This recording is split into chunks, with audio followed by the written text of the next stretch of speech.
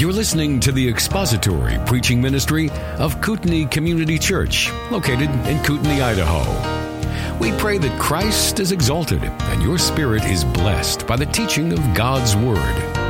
For more information about Kootenai Church, please visit us online at kootenaichurch.org. Hebrews chapter 9, we're going to begin reading at verse 11, and we're going to read through the end of verse 22.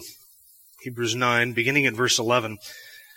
But when Christ appeared as a high priest of the good things to come, he entered through the greater and more perfect tabernacle, not made with hands, that is to say, not of this creation, and not through the blood of goats and calves, but through his own blood, he entered the holy place once for all, having obtained eternal redemption. For if the blood of goats and bulls and the ashes of a heifer sprinkling those who have been defiled sanctify for the cleansing of the flesh, how much more will the blood of Christ, who through the eternal Spirit offered himself without blemish to God, cleanse your conscience from dead works to serve the living God? For this reason, he is the mediator of a new covenant, so that since a death has taken place for the redemption of the transgressions that were committed under the first covenant, those who have been called may receive the promise of the eternal inheritance. For where a covenant is, there must of necessity be the death of the one who made it. For a covenant is valid only when men are dead, for it is never enforced while the one who made it lives. Therefore, even the first covenant was not inaugurated without blood. For when every commandment had been spoken by Moses to all the people according to the law, he took the blood of the calves and the goats with water and scarlet wool and hyssop and sprinkled both the book itself and all the people, saying, "This is the blood of the covenant which God commanded you." And in the same way, he sprinkled both the tabernacle and all the vessels of the ministry with the blood. And according to the law, one may almost say, all things are cleansed with blood, and without the shedding of blood, there is no forgiveness. Let's pray together. Our Father, we are so grateful for your word. This book lives. It is the living word of God, and we pray that you would make it to live to us, that we may perceive its power because it changes our lives, that we may understand the truth of Scripture, that we may see your redemptive plan and purposes unfold in the pages of Scripture, and we pray that you would help us to obey what we see written here. We thank you that we are not saved by our obedience, but we are saved and redeemed unto obedience. And help us to see that and understand that today, and give us understanding here in some difficult passages of Scripture as we look at them this morning. For the glory of Christ our Lord we ask, and in his name, amen. Well, when we observe communion together, which we're not doing this morning, obviously, there's no elements here before us. We'll do that next week. But when we observe the ordinance of communion together, we reflect upon the words of the Apostle Paul in 1 Corinthians chapter 11, verse 25, when he said, "This cup is the new covenant in my blood. Do this as often as you drink it in remembrance of me." Now, Paul wrote that, but it's not he that said that. He was quoting the words of the Lord Jesus from either Matthew chapter 26 or Mark chapter 14. But it was on that occasion of the Lord's Last Supper, his last meal with his disciples, when Jesus said, after he took the cup of the Passover meal, and said, "For this is my blood of the covenant, which is poured out for many for the forgiveness of sins." You see that in Matthew 26:28, also in Mark chapter 14, verse 24. And that phrase, the blood of the covenant, is something that we associate with the blessings and benefits and provisions of the new covenant. We look back upon the initiation of that new covenant, and we associate the blood of Christ and what he shed and did on our behalf, what we would call the doing and dying of the Lord Jesus Christ. We associate that with our forgiveness, the atonement of sins for our sins, the full and complete payment, and all of the physical blessings that have been bestowed upon us and granted to us under the new covenant. And we understand that we are participants of that new covenant, even though the covenant was made with the nation of Israel. God still intends and will carry out his promises and his purposes for the Jewish nation. But we have been brought in, incorporated or grafted in, as it were, into those covenant and redeeming promises. And now we enjoy salvation. So when we observe the Lord's Supper, we are not thinking in terms of Old Testament sacrifices or priesthoods or tabernacles or animals or anything like that. We're thinking in terms of a new covenant and the blood that was shed to initiate or inaugurate that brand new covenant. Now, last week we looked at how the Old Testament saints looked forward to a sacrifice that was to come, which would pay for their sins and to redeem them from their transgressions that they committed while under the first covenant. They looked forward to that. As New Testament saints, on the other side of that event, we look backward to that event, but we are both looking at the same event. So that Old Testament saints and New Testament saints, we are all saved, as it were, by the same sacrifice. It is that one blood which was shed, even to redeem those who were under the old covenant from their transgressions. That one blood also initiated the new covenant and saves us as we look to the merits of that same sacrifice that they look to. But those Old Testament Jews, looking forward to that, and understanding the promises of the new covenant that was to come, there is something that they would not have necessarily understood as clearly as we do. And that is that under the new covenant, that at the beginning of the new covenant, there would be blood that would be shed to inaugurate the new covenant. Now that is something that we, looking back, we have the advantage of hindsight, as it were. We can look back and see new covenant, Jesus' promise of the new covenant. He shed his blood. He died on a cross. He indicated that new covenant drink that we observe in the Lord's Supper was a symbol of a sacrifice that would atone for sin, that would inaugurate that new covenant, and that new covenant would be inaugurated by the blood of Christ. That we understand looking back at that through the advantage of hindsight as well as the revelation of the New Testament. But from the perspective of an Old Testament Jew looking forward, that's not something that they necessarily would have understood as clearly as we do. It's not to say that the death of the Messiah and the blood that he shed and the sacrifice that he gave was not mentioned in the Old Testament, but it is to say that their understanding of how that would tie in with the New Testament was not exactly as clear as it is for us. For instance, we went back when we were studying the New Covenant in Hebrews chapter 8, we went back to Jeremiah chapter 31. And we looked at the promises of the new covenant in Jeremiah 31. And as you read through Jeremiah 31 and God's promises to the nation of Israel to make with them a new covenant, you will notice that there is no mention of a sacrifice and there is no mention of blood in the context of Jeremiah 31. And when we look at the places where the blessings of the new covenant are mentioned elsewhere in the Old Testament, like Ezekiel chapter 36, where there is the pouring out of the Holy Spirit and the blessings of the land and the blessings of forgiveness and security from the enemies and all of that is tied in with the new covenant, there's no mention of a sacrifice or blood. And again, that's not to say that the death of the Messiah was not foretold in the Old Testament. It was. It was graphically described in Psalm 22. And its atoning and substitutionary aspects were described in Isaiah chapter 53. His death is all over the Old Testament, not even to mention in all of the symbols and the prophetic sort of anticipatory functions of the Old Covenant that looked forward to that death, that sacrifice. And it's possible that some Jews might have been able to put the pieces together. Some Jews might have been able to say, Old Covenant required animal sacrifices and the blood of a sacrifice. There is the promise of a new covenant. That would be sort of another puzzle piece.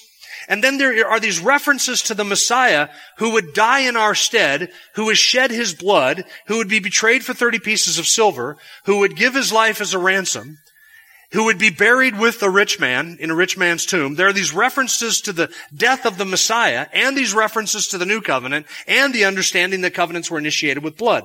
And some Old Testament Jews might have been able to put all of those puzzle pieces together and conclude that the New Testament would also involve an inauguration by blood. They might have been able to put all that together. But it wasn't explicit. Now the author of Hebrews makes it explicit.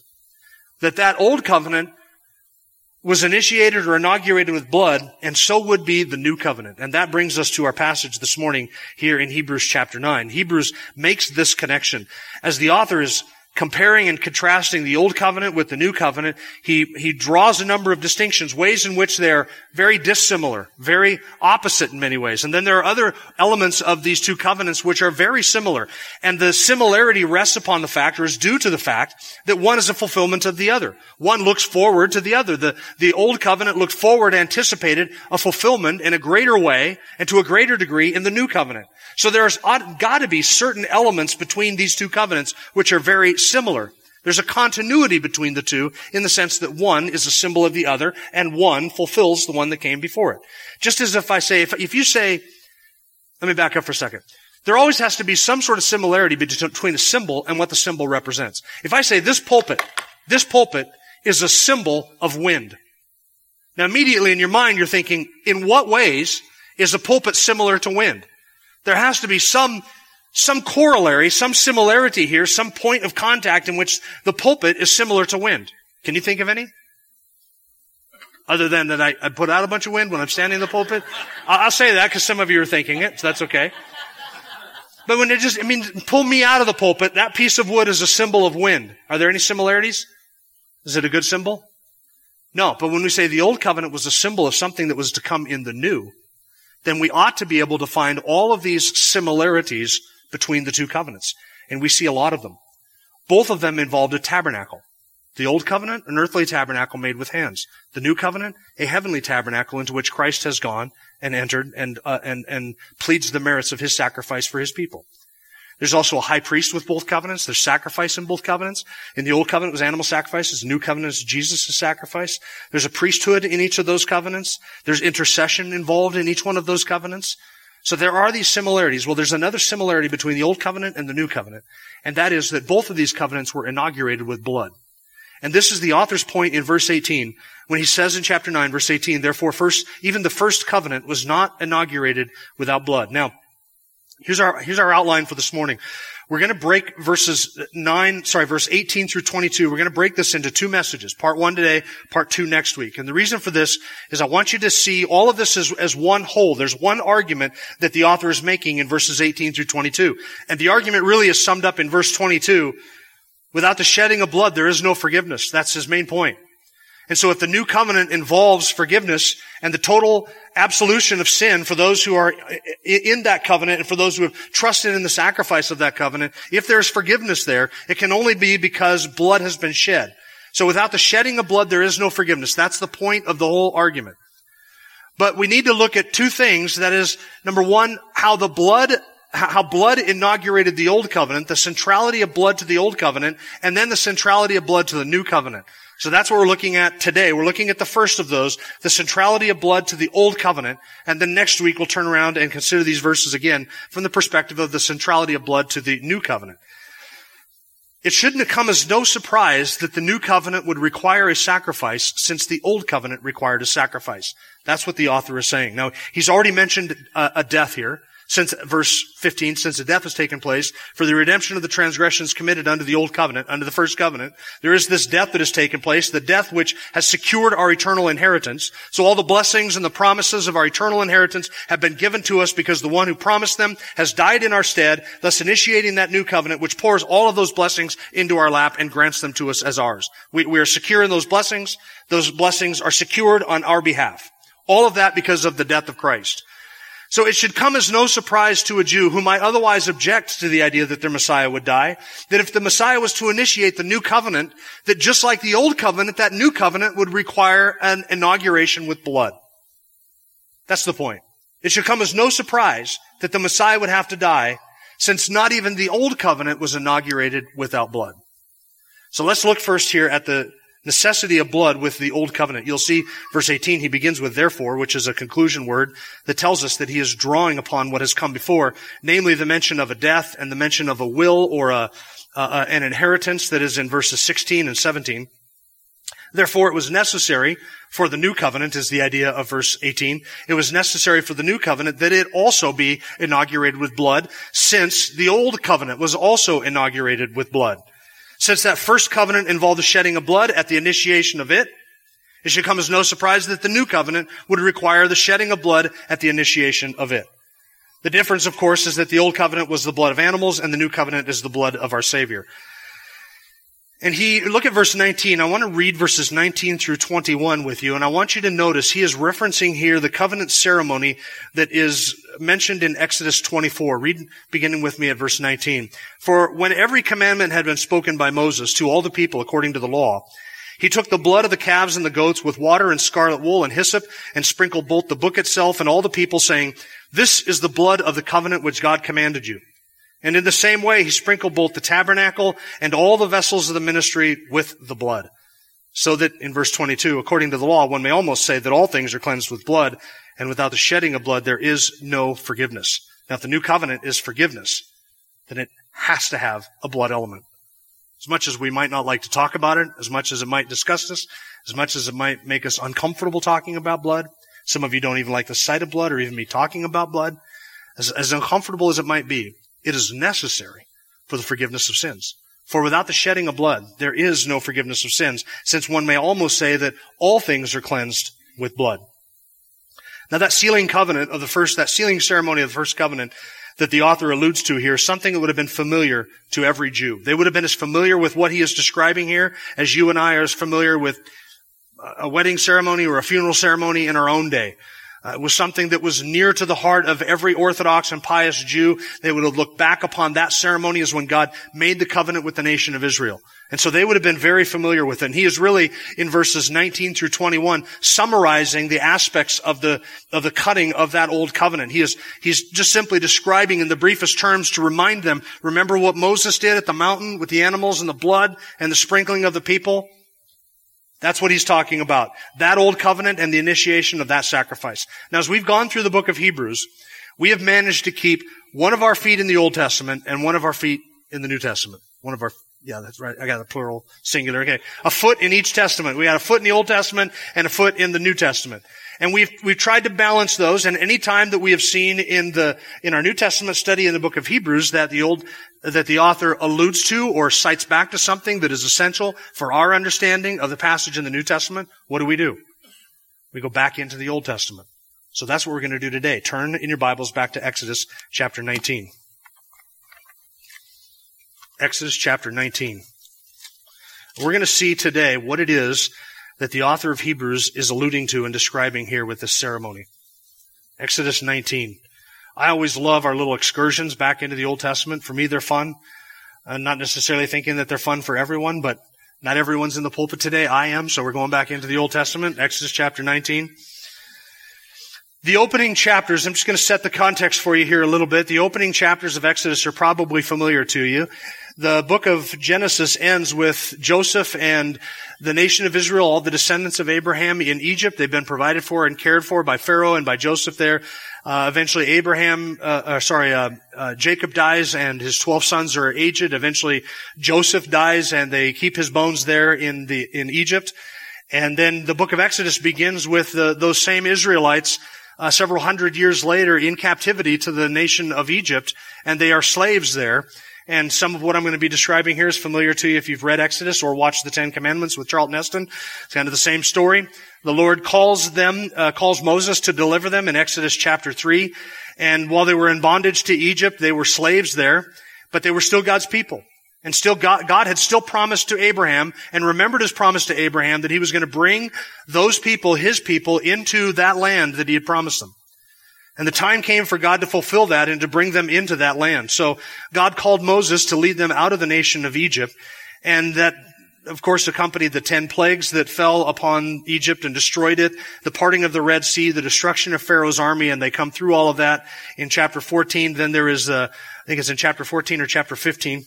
Well, I can tell you real quick. Chapter 15 is Moses' song of deliverance.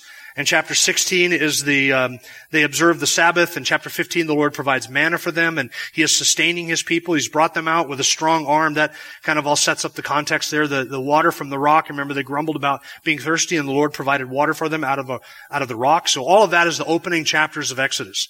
God's miraculous and magnificent deliverance of the people out into the Sinai Peninsula. Now, eventually, the Lord brings them all up to the mountain at Sinai.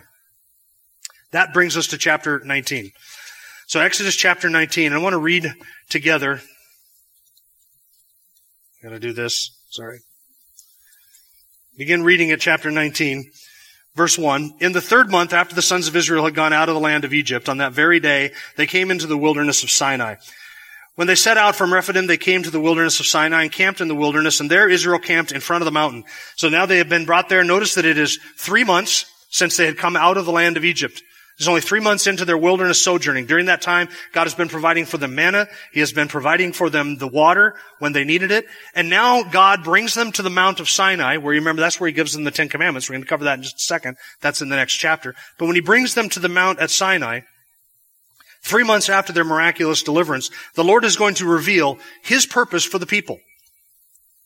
Verse 3, Moses went up to God, and the Lord called to him from the mountain, saying, Thus you shall say to the house of Jacob, and tell the sons of Israel, You yourselves have seen what I did to the Egyptians, and how I bore you on eagle's wings, and brought you to myself.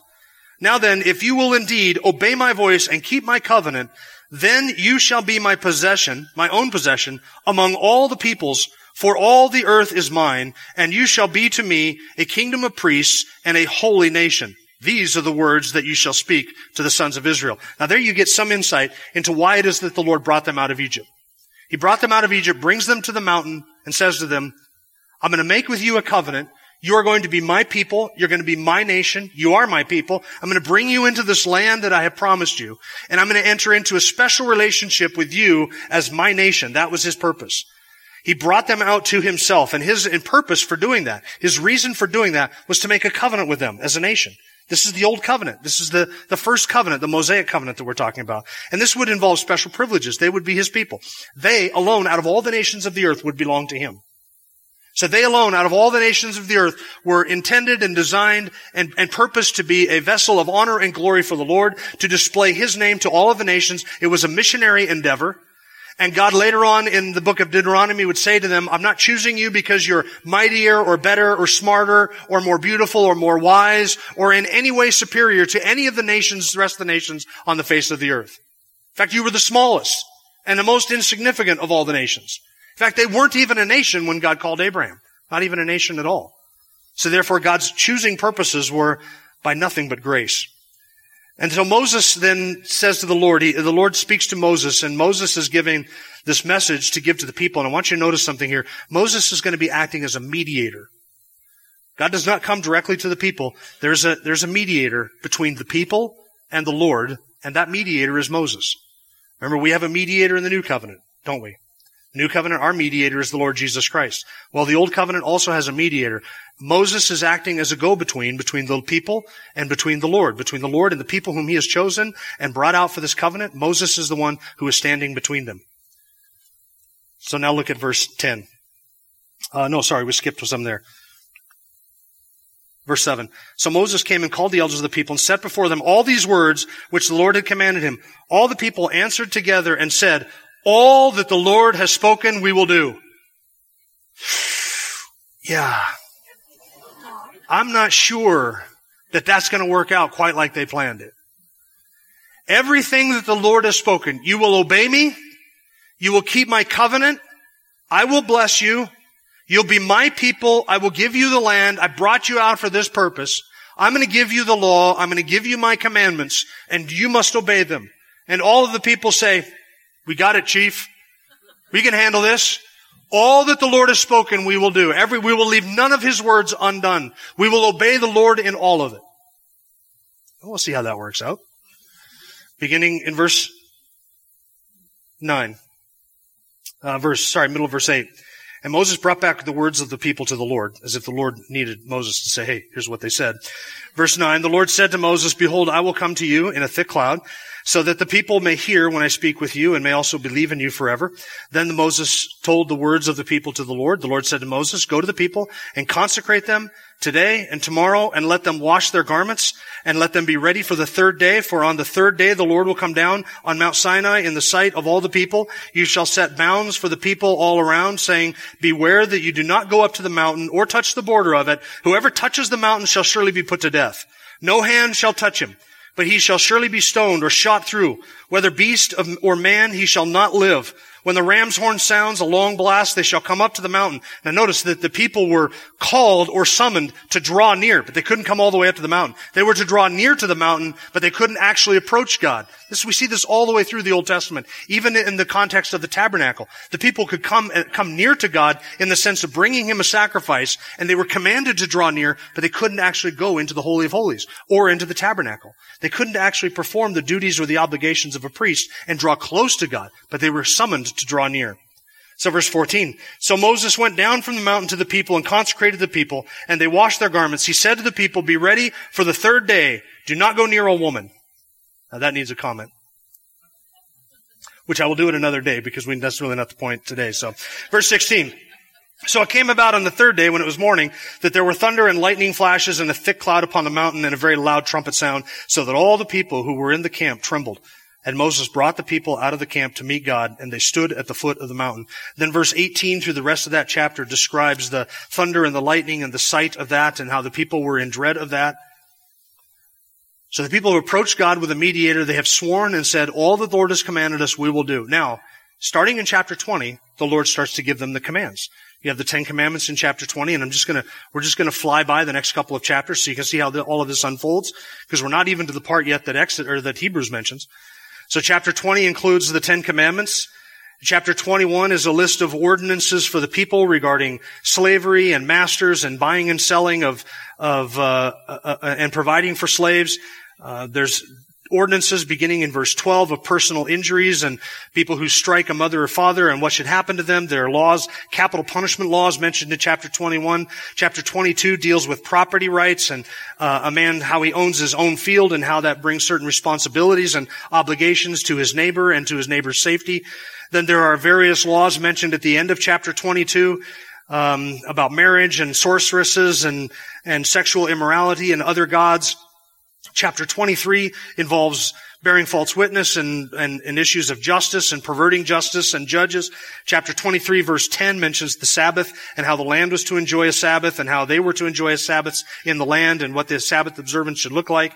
And then verse 14 of chapter 23 gives 3 national feasts that they were to observe. The Feast of Unleavened Bread, the Feast of the Harvest of the First Fruits, and the Feast of the Ingathering. 3 national feasts that everybody was to observe. And then in verse 20, there is a promise of conquest of the land, beginning in chapter 23, verse 20. God promises that he was going to give them the land and that his angel would go before them and conquer the land on their behalf, and he was going to give the land just as he had promised to Abraham. All of that goes through chapter 23. Now we come to chapter 24. So we have in chapter 20, 21, 22, 23, there are 4 chapters that give the law. The moral law and what's known as the Ten Commandments. Then there's civil law, there's some ceremonial law mixed in there. Those 4 chapters contain these commandments that the people were given while Moses was on Sinai.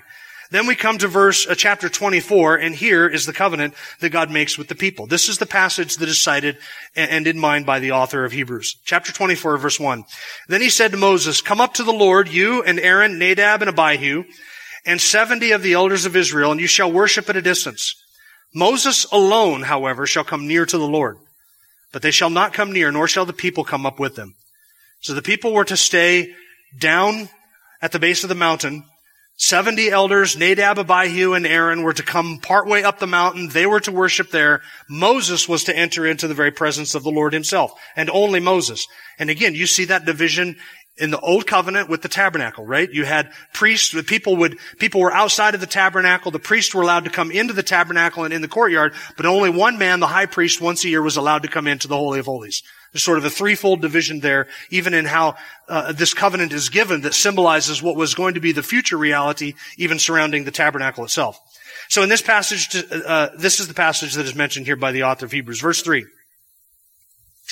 Then Moses came and recounted to the people all the words of the Lord and all the ordinances. What words of the Lord and what ordinances? Chapter 20, 21, 22, 23. That's what he's talking about. These 4 chapters became what was known as the Book of the Covenant. These were the foundational laws of the nation of Israel. Now after this, in the book of Deuteronomy, those would be expanded upon. Leviticus would expand upon these. More laws would be given. But at the initiation of this covenant, Moses went up. The Lord gave him the 10 Commandments and all those other commandments and laws that we kind of described here in those chapters. This was put together into a book. And when Moses came down, he gave this to the people. Verse 23. And all the people chapter 23, verse 3. And all the people answered with one voice and said, "All the word which the Lord has spoken, we will do." Again, they reiterate it. But this time they had the advantage of at least seeing the commands of God, right? Back in chapter 19, they didn't have that advantage. God said, "You're my people. I'm giving you the law. I'm going to enter into a covenant." People said, "Whatever the Lord says, all of it, we will do." Now Moses has gone up and collected all of the commands of God, the 10 Commandments as well as the other laws. He's brought them back. He reads them all in the hearing of the people. And what do they say? They don't deviate from it at all. All that the Lord commands, every last bit of it, we'll do. I'm just as sketchy as I was back in chapter 19 about their ability to fulfill the commands of the law. But that's what they swear to. And the people give this promise. All that the Lord has spoken, we will do. Look at verse 4. Moses wrote down all the words of the Lord. Then he rose early in the morning and built an altar at the foot of the mountain with 12 pillars of the 12 tribes of Israel. He sent young men of the sons of Israel, and they offered burnt offerings and sacrificed young bulls as peace offerings to the Lord. Moses took half the blood and put it in basins, and the other half of the blood he sprinkled on the altar. Then he took the book of the covenant and read it in the hearing of the people. And they said, all that the Lord has spoken we will do, and we will be obedient. So Moses took the blood and sprinkled it on the people and said, behold the blood of the covenant which the Lord has made with you in accordance with all these words. Now back in Hebrews chapter 9, verse 20, the author of Hebrews quotes chapter 24, verse 8, when he says, this is the blood of the covenant which the Lord commanded you. He's paraphrasing what Moses said there. But that's what the author of Hebrews is alluding to. This ceremony, where Moses came down with the book of the covenant, they sprinkled the blood on the covenant, the book of the covenant, on the altars, and then on the people. Because the people have agreed to keep the terms of this covenant. So God now is inaugurating this first covenant with blood. And so they sacrifice the animals, and you'll notice that there's no mention of the priests sacrificing the animals. This is some young men from the nation of Israel. The institution of the priesthood would come much later. There were no priestly garments. There was no tabernacle. There was no altar of incense, no Ark of the Covenant. None of that even existed yet. This is before all of that. So there is no priesthood. Aaron has not been ordained and he has not been sealed as a priest. There's no Aaronic priesthood. There's no high priest, none of that. So they take some men from the congregation and they are the ones who sacrifice these animals, and they collect the blood in the basins and they use that to sprinkle the altars. And then it says that they sprinkled all the people. Verse 8. So Moses took the blood and sprinkled it on the people and said, behold the blood of the covenant which the Lord has made with you in accordance with these words. All that the Lord has spoken, we will do, they said. Moses said, all right. They sacrificed the animals, collected the blood, and then they sprinkled the altar. They sprinkled the book with the law itself, and then they sprinkled the people. He sprinkled the people with blood. The blood of the sacrifice was applied to the people. Now, there's a reason for this. And that is because blood that is not applied to something does not avail for anything. Right? Blood could be spilt. They could have spilled all the blood of those animals, but that was not enough to seal the covenant. The blood of those sacrifices had to be applied to the people. That's the symbol there. If the blood was not applied to the people, there was no forgiveness of sins. The people needed to be cleansed by the sprinkling of that blood. In the same way, somebody can know that the blood of Jesus Christ was shed for sinners, and they can know that the blood of Christ was shed to inaugurate the new covenant, and they can understand that the blood of Christ itself is able to forgive sins to all who will repent and believe. They can understand intellectually all of those things. But if the merits of Christ's sacrifice and His blood are not applied to your account, it does not avail for anything. You will perish. The blood of His sacrifice and the merits of it must be applied to you. And if it is not applied to you, you are not in the new covenant, and you are not saved, and your sins are not forgiven. It is not enough to simply know that blood was shed. That blood has to be applied to your account. Otherwise, your sins cannot be forgiven, and you cannot have any righteousness. Righteousness comes when the merits of His sacrifice are imputed to us, a spiritual sprinkling, if you will. The merits of His sacrifice are imputed to us so that we become righteous, and He takes all of our sin. And if the merits of that sacrifice and that blood are not credited to our account, we are not saved, and our sins are not forgiven. And so just like under the old covenant, where the blood of that sacrifice was sprinkled on the people, so it is that the blood of the new covenant, Christ's blood, has to be applied to you. It is applied to you in repentance and faith. On the merits of repentance and faith, when you turn from your sin and believe, the merits of His sacrifice are credited to your account. And your sin is imputed to Him, so that He takes all of your sin and you receive all of His righteousness. That's the great exchange over which all of Scripture is written. Our sin for His righteousness. But if the blood of that sacrifice is not sprinkled on you, you have no part in Him. I promise you that. There's something odd here in verse 8. It says that Moses took the blood and he sprinkled it on the people. And as I read that and was studying through this, I asked myself a question. How did he do this? How did he do this? How many people were there? According to most estimates, conservatively speaking, at the Mount Sinai in the nation of Israel that came out of Egypt, remember this is only 3 months after the Exodus out of Egypt, conservatively speaking, there's 1.5 million people that came out of Egypt. 1.5 million, because Exodus says there were 600,000 males. I think it would be fair to take that number and double it for females and maybe add a smidgen for children. That's how you come up with a conservative estimate of 1.5 million. More realistically, it could have been upwards of 3 to 4 or 5 million Jews who came out of the nation of Egypt. If they had big families, if they're like the Hills and the Razors and the Stevens that are, it could have been 12 million people that came out of Egypt. So how many people was that? That's a lot of people. And let's just go with the conservative estimate of 1.5 million, or let's just say 2 million people. How do you sprinkle all those people with blood? What's going on there? How do you accomplish that? There are a few answers to it. There's a few ways that I think that the author might be describing, a few things I think the author might be describing here. And I don't know specifically which of these it is. But it is possible that they did actually sprinkle blood on everyone who came out of Egypt. That is possible. You have basins of blood. You take it, you distribute it amongst the 70 people. Everybody splits it up a little bit. They walk around with hyssop, and they literally sprinkle everybody who came out of Egypt. It would take a while to accomplish that with 2 million people, but if everybody sprinkles 10 and you hand it off to 10 more people and they sprinkle 10, that's a multiplier effect. That very well could be done. It's also possible that and this is what one commentator suggested, that the altars that they built at the base of the mountain, that they sprinkled the altars, and the altars represented the people, because there were 12 altars for the 12 tribes of Israel. So by sprinkling the blood on the altars, that represented sprinkling the blood on the people. That is a possibility. It is also possible that they sprinkled blood on all the people who had gathered there to represent the nation of Israel. And I've said before, when we looked at this generation of people that came out of Egypt who grumbled, even seeing all the signs of the Lord, that not everybody who came out of Egypt was a believer in Yahweh. Not all of them were believers. And so not all of the people who came out of Egypt would have been even interested to go up near the mountain and have anything to do with whatever, wacky religious ceremony is going over there by Uncle Bob and his friends. They wouldn't have been interested in that.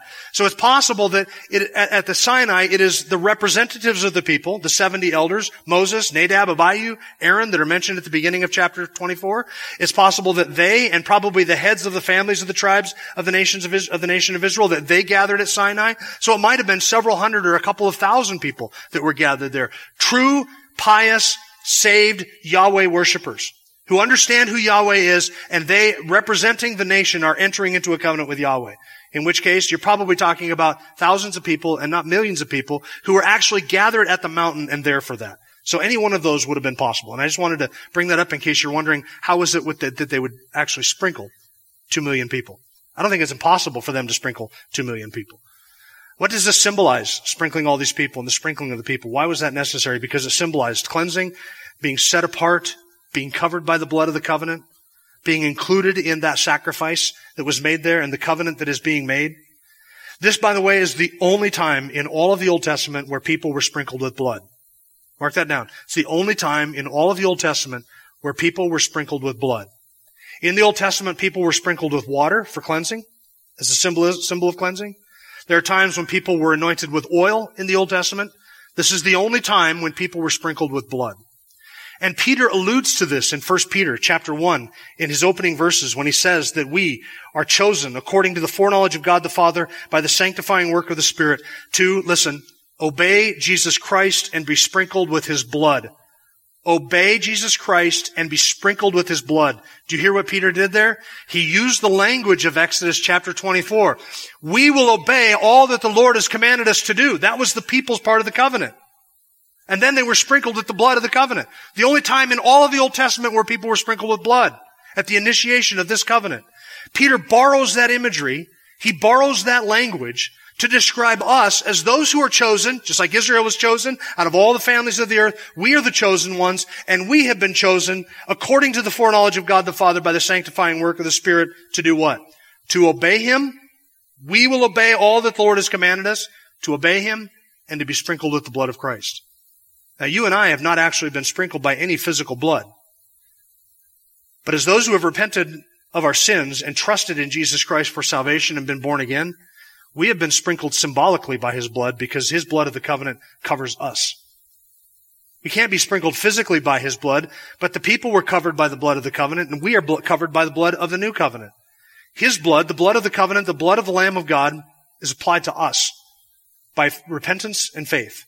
By our faith at the moment of our salvation, that blood is applied to us. And we are sprinkled with that. Why? So that we might be obedient to all that He has commanded us to do. Isn't that what Jesus said? Go into all the world and preach the gospel, right? Baptizing them in the name of the Father, the Son, and the Holy Spirit. What? Teaching them to obey all that I have commanded you. We're not saved by our obedience. We are saved unto obedience. Obedience is the purpose, the reason, the goal of us being sprinkled by His blood. It is an anomaly. It is a contradiction in terms to talk about somebody who is disobedient to the blood of the covenant, but covered by the blood of the covenant. We have been chosen by the sanctifying work of the Spirit so that we may obey Jesus Christ and be sprinkled with His blood. And our obedience does not merit our sprinkling. Our obedience is the fruit of our sprinkling. So how did this turn out then for the children of Israel? We'll obey all that you've commanded us to do. All right. They sprinkle with the blood. The blood covenant is initiated. Let's go through a few more chapters. Chapter 25. You'll notice that Moses commands there the people to take up an offering for the building of the tabernacle. Oh, now here's some stuff that we're familiar with from recent weeks here in chapter 9 of the book of Hebrews. Chapter 8 and 9. The construction of the tabernacle. Verse 10 of chapter 25 is the Ark of the Covenant. Beginning of verse 23 is the table of showbread. Verse 31, the golden lampstand. Remember this? We have the pictures up on the wall. This is the stuff now. Moses goes up into the cloud again after doing this initiation of the covenant ceremony, and the Lord shows him and reveals to him what the tabernacle was to look like, and He's given him all of these instructions about how the tabernacle is to be built. Chapter 26 includes instructions for the curtains of linen, the curtains of goat's hair, beginning of verse 7 of chapter 26. Chapter 26, verse 15, the boards and the sockets and all that fun stuff that you trip over when you start reading through your Bible once every year. Beginning of verse 31, there's a veil or a screen that we talked about behind which the high priest was to step once a year. It was behind that the Ark of the Covenant sat. Chapter 27 is the bronze altar. Chapter 27, verse 9 is the court of the tabernacle and what that was to look like. Chapter 28 is the garment of the high priest. And so there's the reference there to the breastplate, to the breastpiece, and the ephod, and how the priest was to dress himself, and how those garments were to be sanctified and consecrated. Chapter 29, the consecration of the priests and the sacrifices that were involved in the consecration of Aaron as a high priest and the consecration of his duties. And then the food that the priests were to eat, chapter 29, verse 31. Chapter 30 is the altar of incense, another piece of the tabernacle that we've talked about and looked at in recent weeks. And then verse 22 of chapter 30 is the mention of the anointing oil and how that was to be made, as well as the incense and how that was to be used and for the lampstand inside the tabernacle, as well as for the altar of incense. Verse 31, these skilled craftsmen come together and they begin to build the tabernacle, which God had commanded them. And the sign of the Sabbath chapter 31, verse 1 is not this craftsman engaging in the work. It's a description that God would gift those craftsmen. It was craftsmen who were to do this. Chapter 31, verse 12 is the sign of the covenant. And now you come down to chapter 31, verse 18. When he had finished speaking with him upon Mount Sinai, he gave Moses the 2 tablets of the testimony, tablets of stone written by the finger of God. And there you go. Here's the covenant. You're my people. I brought you out. I'm going to make a covenant with you. We'll do it all. We'll obey everything that the Lord has said. All right, here we go. Here's the book of the law, the book of the covenant. Moses goes up, gets that, the 10 Commandments, and comes back down. And the people we can do that. We got the book of the law. We can abide by that. We will do all that the Lord has commanded us to do. So they make the sacrifices and they sprinkle the people with blood, and they sprinkle the book of the covenant with blood, symbolizing the cleansing of all those people and that law and the anointing of those people for the keeping of that commandment, of that covenant. And the covenant is initiated there in the presence of all the people. Then Moses goes back up and all of the instructions are given for the construction of the tabernacle and the priesthood. All of the essential elements of the old covenant now are given. They're all laid out and given for the people to see. The law has been given. They've agreed to it. God has entered into a covenant with them. The blood has been shed. The blood has been applied to the people. And they all lived happily ever after. Chapter 32. Now when the people saw that Moses had delayed to come down from the mountain, the people assembled around Aaron and said to him, "Come, make us a god who will go before us. For as for this Moses, the man who brought us up from the land of Egypt, we don't even know what's become of him." It was 40 days. 40 days. In case you went to Clark Fork School, that's just over a month. 40 days. And what did the people do? Make us a god. Here's our gold. Make us something to worship. A calf. Don't care what it is. Just make us something to worship. Make us the God who brought us up out of the land of Egypt, and we will worship him. They're already 40 days later breaking the terms of the covenant. Before Moses even has a chance to get down off of the mountain. You know how this story goes, right?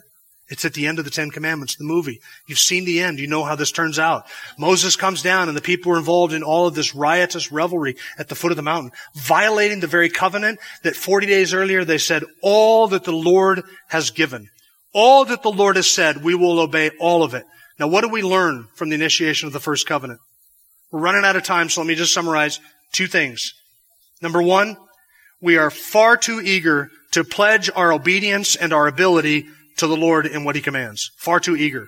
I think we far too easily overestimate our own ability to be obedient to Him. We get down on our knees and pledge our obedience. I will never commit this sin again. I will never do this again. Lord, from here on out, I'm your man. I will do this. I will be yours. I will obey every last thing that you've said that I will do. And then we get up, and as we're dusting the dust off of our knees from kneeling down and confessing all of that to the Lord, we're already bowing down to the idols of our own hearts. We are far too easy, far too quick to overestimate our own ability to keep all of the terms that God gives to us and obey Him in everything. The second thing I think we can learn from this is something we talked about before.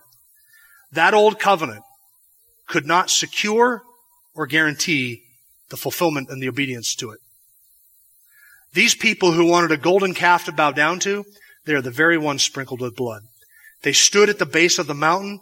They saw the lightning. They heard the thunder. They observed the smoke. They heard the audible voice of God. They heard the noise of that, and they were terrified, absolutely terrified at the sight of that God. And the initiation of that covenant, and they were the ones sprinkled with blood, and they are the ones bowing down to a false God. That old covenant could not guarantee the obedience of anybody. It didn't provide for obedience, did it? Because the very ones who were sprinkled with blood bowed down to the golden calf. What we really needed was a new covenant where the law of God is written on our hearts and the Spirit of God indwells us. And the God who made the covenant fulfills the covenant in us by giving us the power to obey. They had no power to obey the terms of that covenant even though they pledged it. They pledged that they would. They swore that they would. They entered into that covenant with God saying, we will be obedient. But that old covenant did not change their heart. It could not change their heart. It didn't make them obedient. It couldn't make them obedient. Really what we needed was somebody else to obey on our behalf. That's what we needed. We need somebody else to fulfill all of the demands of God's righteousness, to keep all of God's law in our place, so that all of His righteous deeds and His doing, His life, His perfection could be credited to our account. Because we by nature are covenant breakers. We by nature have no ability to fulfill the terms of the covenant. What we needed was somebody else to fulfill the terms of the covenant on our behalf and to live a perfect life and then to give us, credit us with that perfect life and then take all of our sin away from us and pay the price for it so that in the presence of God and in the sight of God, you and I can be seen not just as forgiven, but as if we had actually done all that the Lord has commanded us to do. That is the righteousness of Christ. It's not just that our sins have been forgiven, but in the sight of God, He sees us as if we have obeyed every last command that He has given, because Christ obeyed in our stead, on our behalf. The blood of the new covenant covers us. It grants us forgiveness. It grants atonement. It promises all of the blessings. It draws us near to our God. It secures all of those graces for us. And it credits us with the perfect obedience of the Son of God, who did obey all that God commanded Him to do. And He did it in our stead. He did it in our place. Thank you for listening to the latest podcast from Kootenai Church. If you'd like to learn more about Kootenai Church or to donate to our church ministry, you can do so online by visiting kootenaichurch.org. We hope you enjoyed this podcast and pray you'll join us again next time. Once again, thank you for listening.